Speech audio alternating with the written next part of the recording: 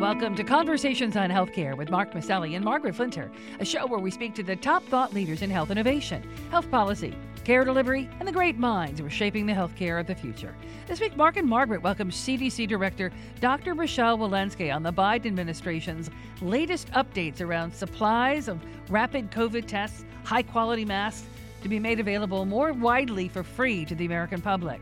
Dr. Walensky addresses confusion around protocols for masking in public gatherings and the need to remain vigilant on immunizing unvaccinated Americans against the virulent Omicron strain, slamming U.S. hospitals right now. Lori Robertson also checks in, managing editor of factcheck.org, looks at misstatements spoken about health policy in the public domain, separating the fake from the facts. And we end with a bright idea that's improving health and well-being in everyday lives. If you have comments, please email us at chcradio@chc1.com or find us on Facebook, Twitter, wherever you listen to podcasts. Now, stay tuned for our interview with CDC Director Dr. Rochelle Walensky here on Conversations on Healthcare.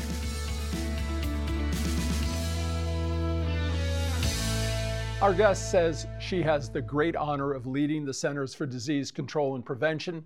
During the pandemic, it's been an especially challenging position to be in. Right now, you're going to hear from her, in her own words, direct answers to the most pressing COVID questions as the Omicron variant takes its hold in America. Dr. Rochelle Walensky is an influential scholar. Her pioneering research has helped advance the national and global response to HIV/AIDS. Dr. Walensky is also a well-respected expert on the value of both testing and treatment of deadly viruses, and she's been leading the Center for Disease Control for about a year now. Well, welcome, Dr. Walensky.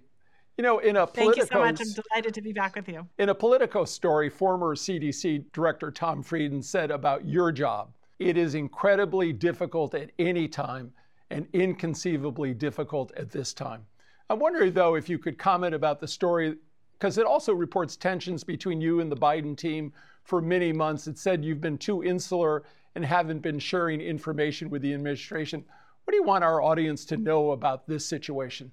You know, what I would like to convey is, first of all, how proud I am of the work of this agency, 12,000 people strong, whose job it is to quietly but diligently review science and work 24/7 to make sure that we protect America's health, and we provide guidance in real time now during a pandemic with all of the scientific backing that we have, and also recognizing that there's some uncertainty right now. Not all of the science is black and white, that there are some gray zones in the science as we learn more and more, and as this pandemic gives us more and more curveballs.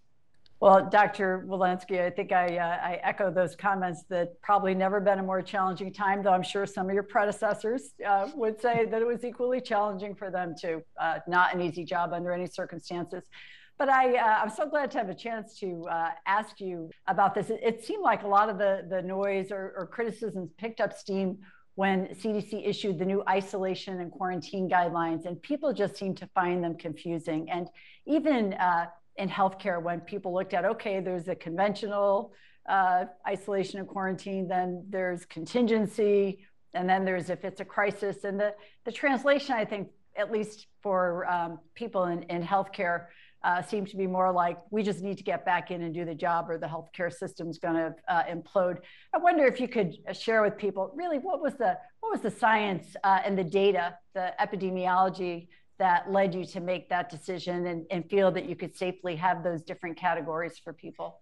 Yeah, thank you for that question. So maybe if I may, just to rewind the clock to the week before Christmas, essentially, and what we were seeing was increasing science. We have been standing on the shoulders of 2 years worth of science on the transmissibility of SARS-CoV-2, and also an anticipation of a tidal wave of new coronavirus cases that we saw based on what was happening in other countries. We're about to really threaten our healthcare infrastructure in terms of the number of people who were going to be out sick.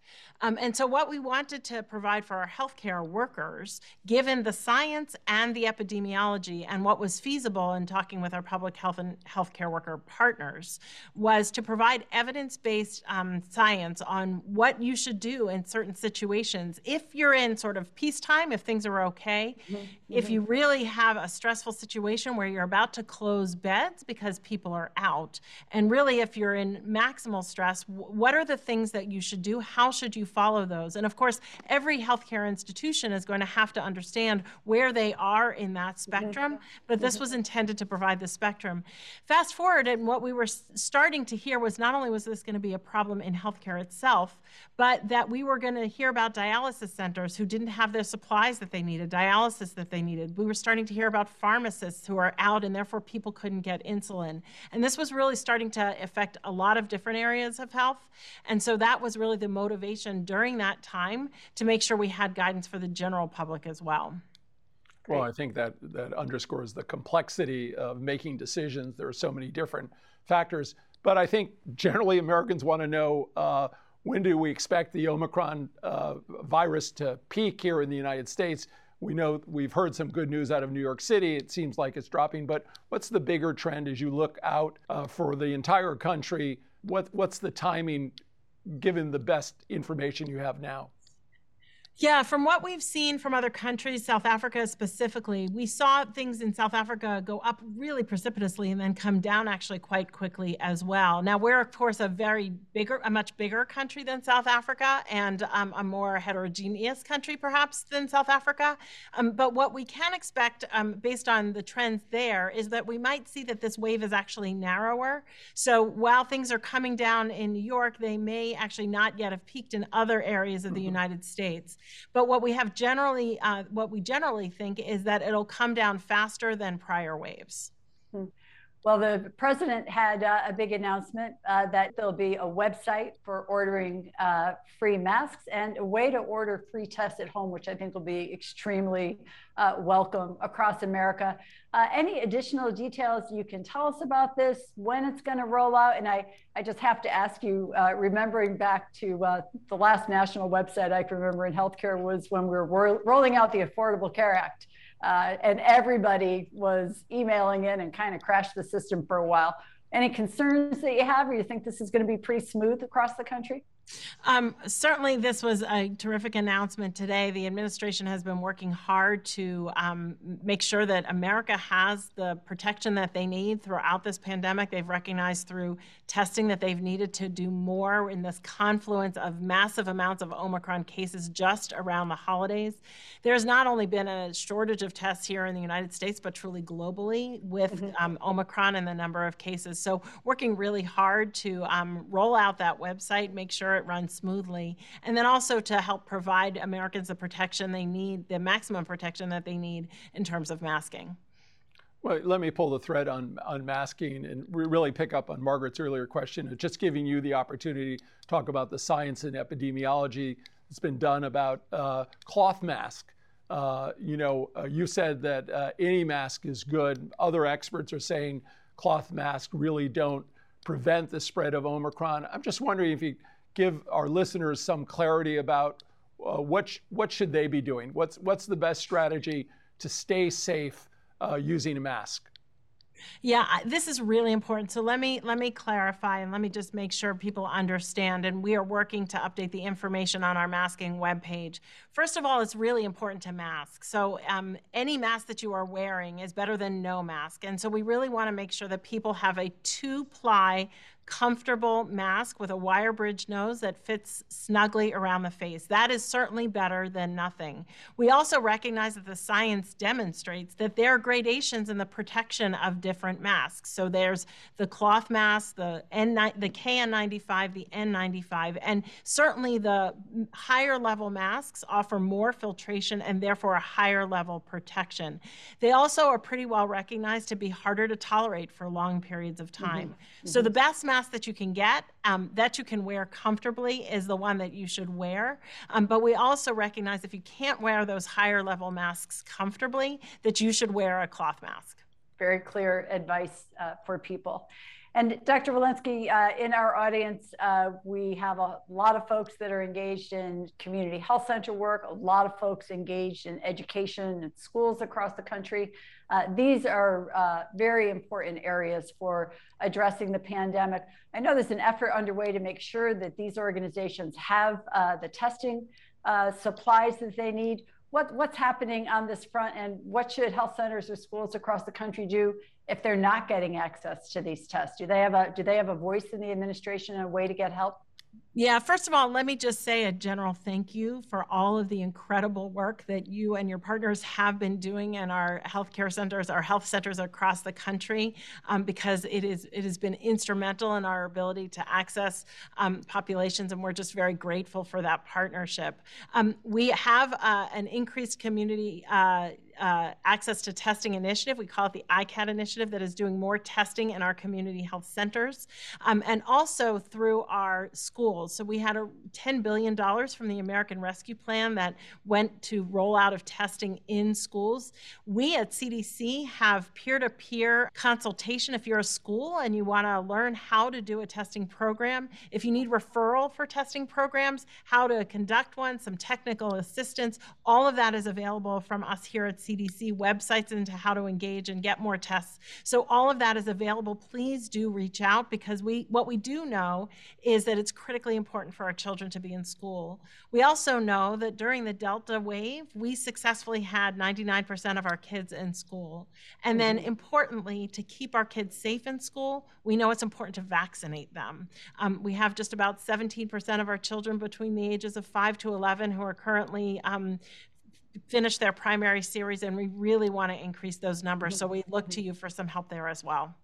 Well, let me just pull the thread on that, because those numbers have been disappointing, the 5 to 11-year-old. And I think all of us who were doing mass vaccination sites and or at our regular primary care sites knew that the 12 and over, we had much better success.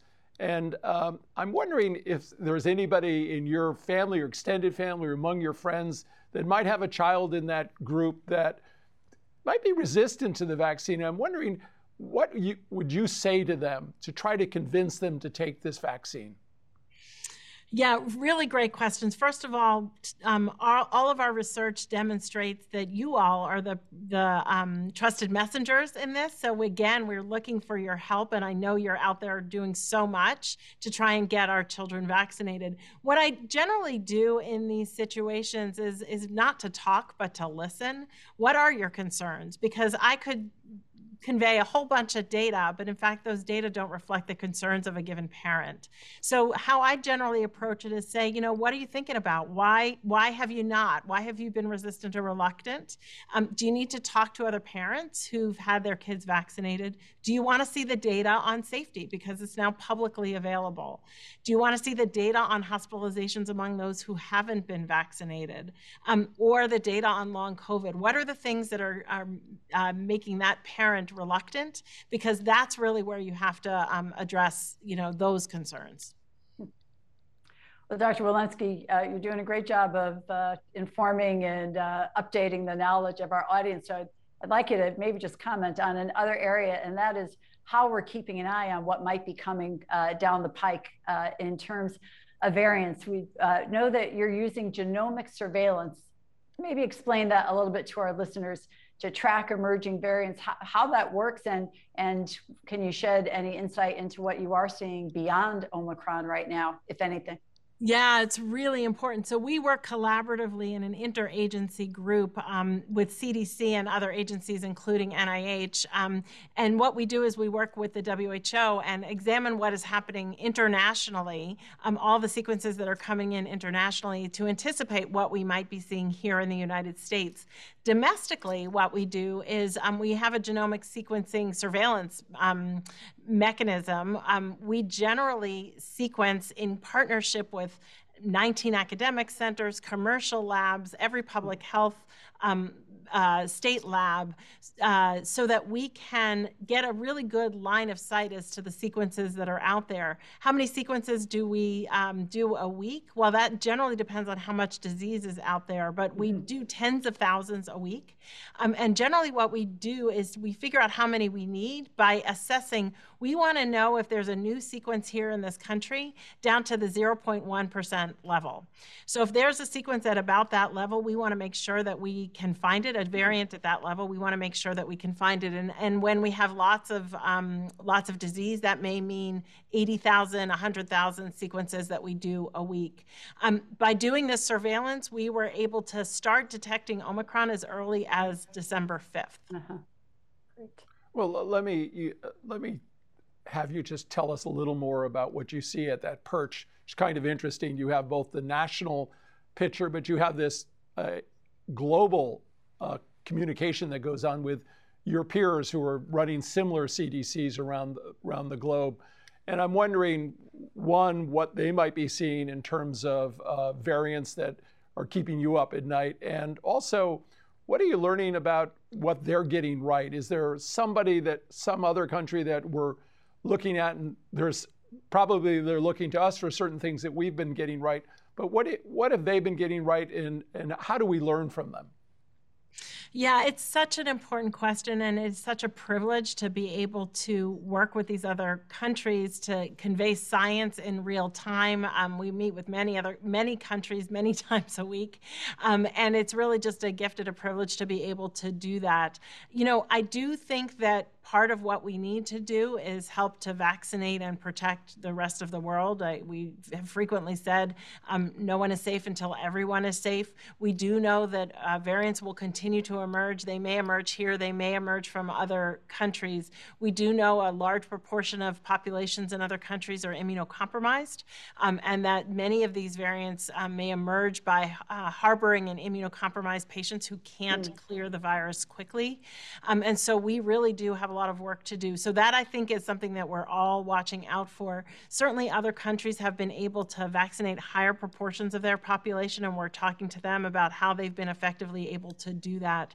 And some of that is, political will in different times in different regions of the world. So we spend a lot of time thinking about that. Also, looking at the data, we've had this great partnership with South Africa and sharing data with other countries as well, with Israel, with UK, and just sharing the data that we have in real time and data that they have in real time, and really assessing different policies and how they've played out.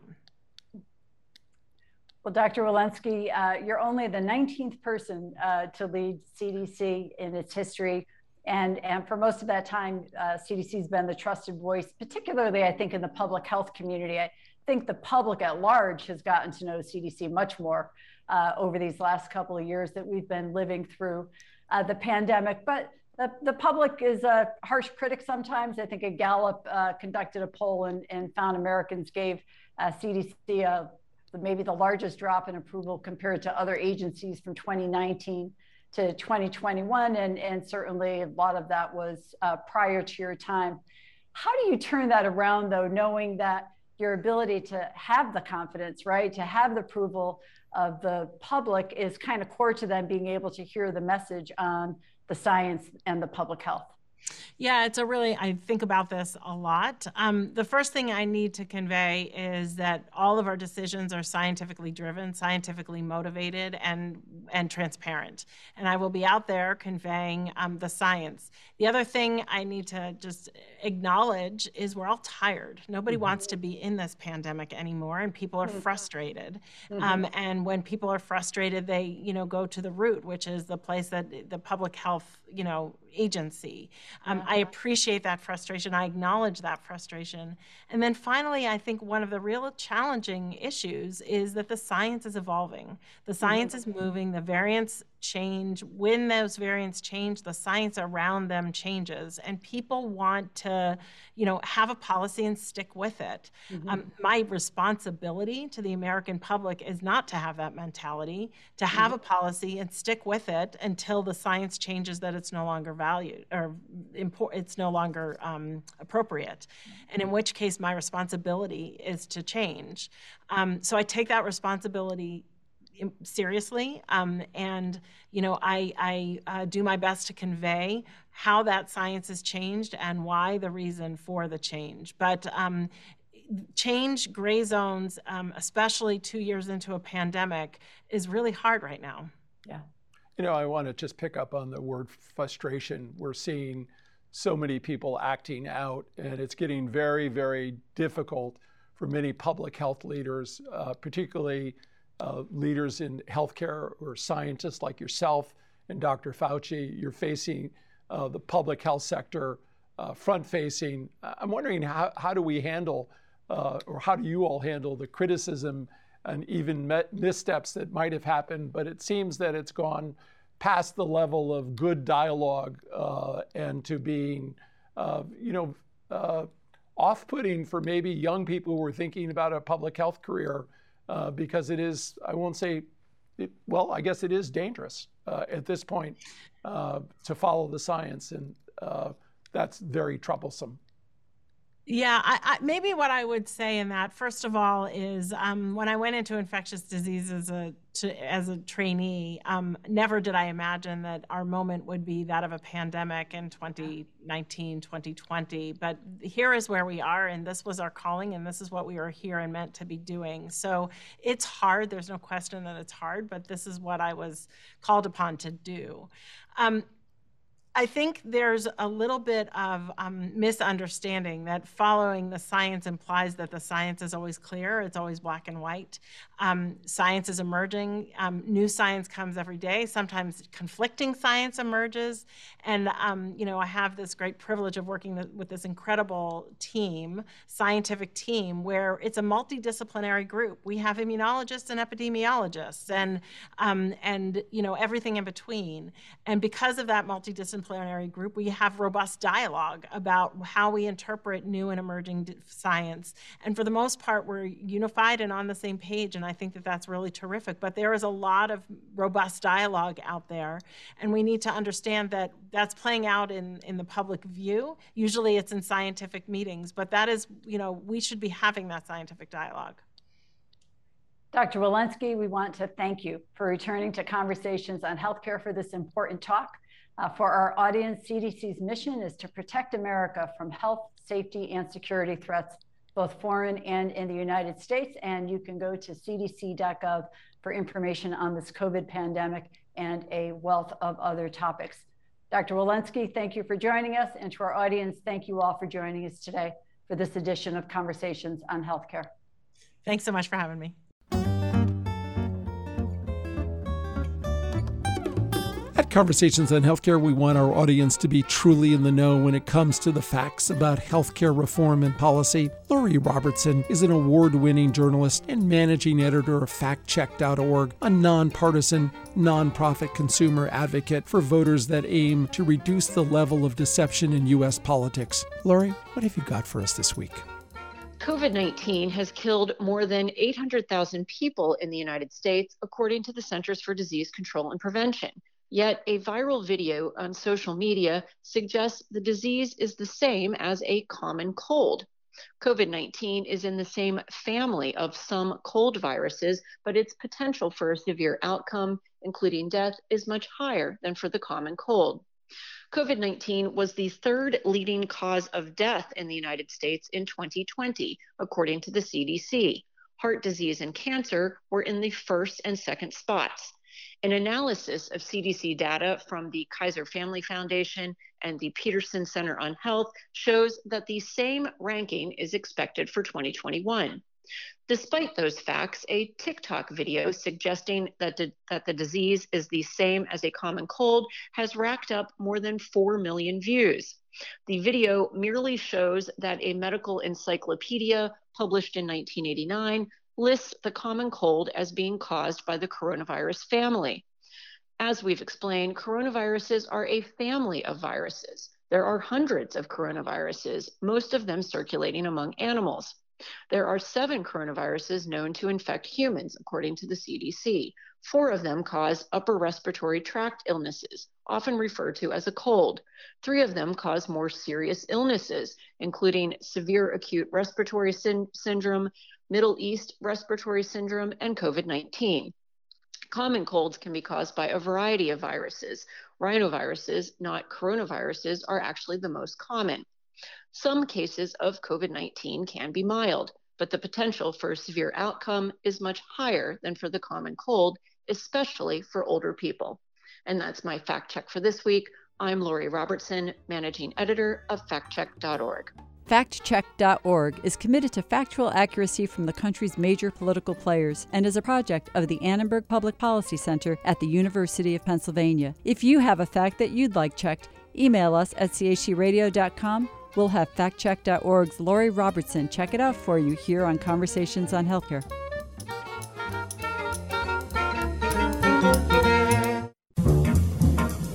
Each week, Conversations highlights a bright idea about how to make wellness a part of our communities and everyday lives. When Wichita, Kansas nurse practitioner Michael Warzewski learned of the harsh and often fatal conditions that expectant mothers endure in sub-Saharan Africa, all because they live too far from a medical clinic, he thought there had to be a way to fill that need. Believing that every human being should have access to quality health care, he came up with a solution: Clinic in a Can, transforming shipping containers into fully equipped mobile clinics and operating rooms that can be shipped anywhere in the world where there is a need. When you walk in the inside, you will believe or think that you're inside your doctor's office or inside of the clinical environment for which maybe you're an emergency room or an ICU unit. They look exactly the same. Warzewski learned from his early iterations that gas-powered generators could be problematic in low-resource areas and switched all of his portable clinics to solar power, which he says was a game changer. There's no part of the world that does not have sunlight.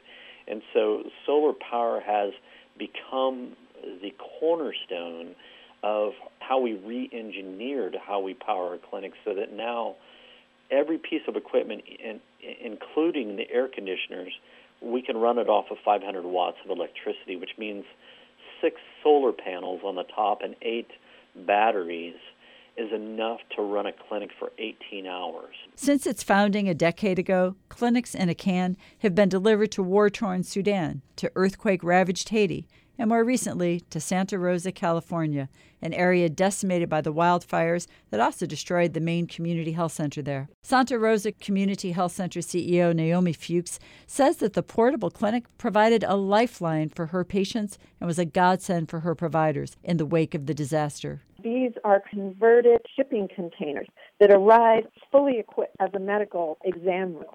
These have been an outstanding way to respond to emergencies and to set something up very quickly. The roughly 120 square feet shipping container clinics are designed to support workflow and to become a permanent fixture in low-resource areas, providing not just emergency care interventions, but serving as long-term primary care centers as well. A containerized clinic is something that's a turnkey. It's all built here in the United States.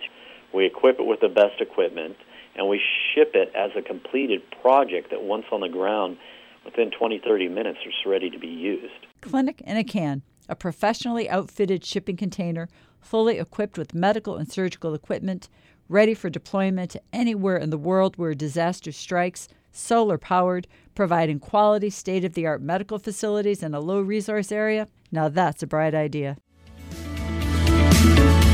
You've been listening to Conversations on Healthcare. I'm Mark Maselli. And I'm Margaret Flinter. Peace and health. Conversations on Healthcare is recorded at WESU at Wesleyan University, streaming live at chcradio.com, iTunes, or wherever you listen to podcasts. If you have comments, please email us at chcradio@chc1.com or find us on Facebook or Twitter. We love hearing from you. The show is brought to you by the Community Health Center.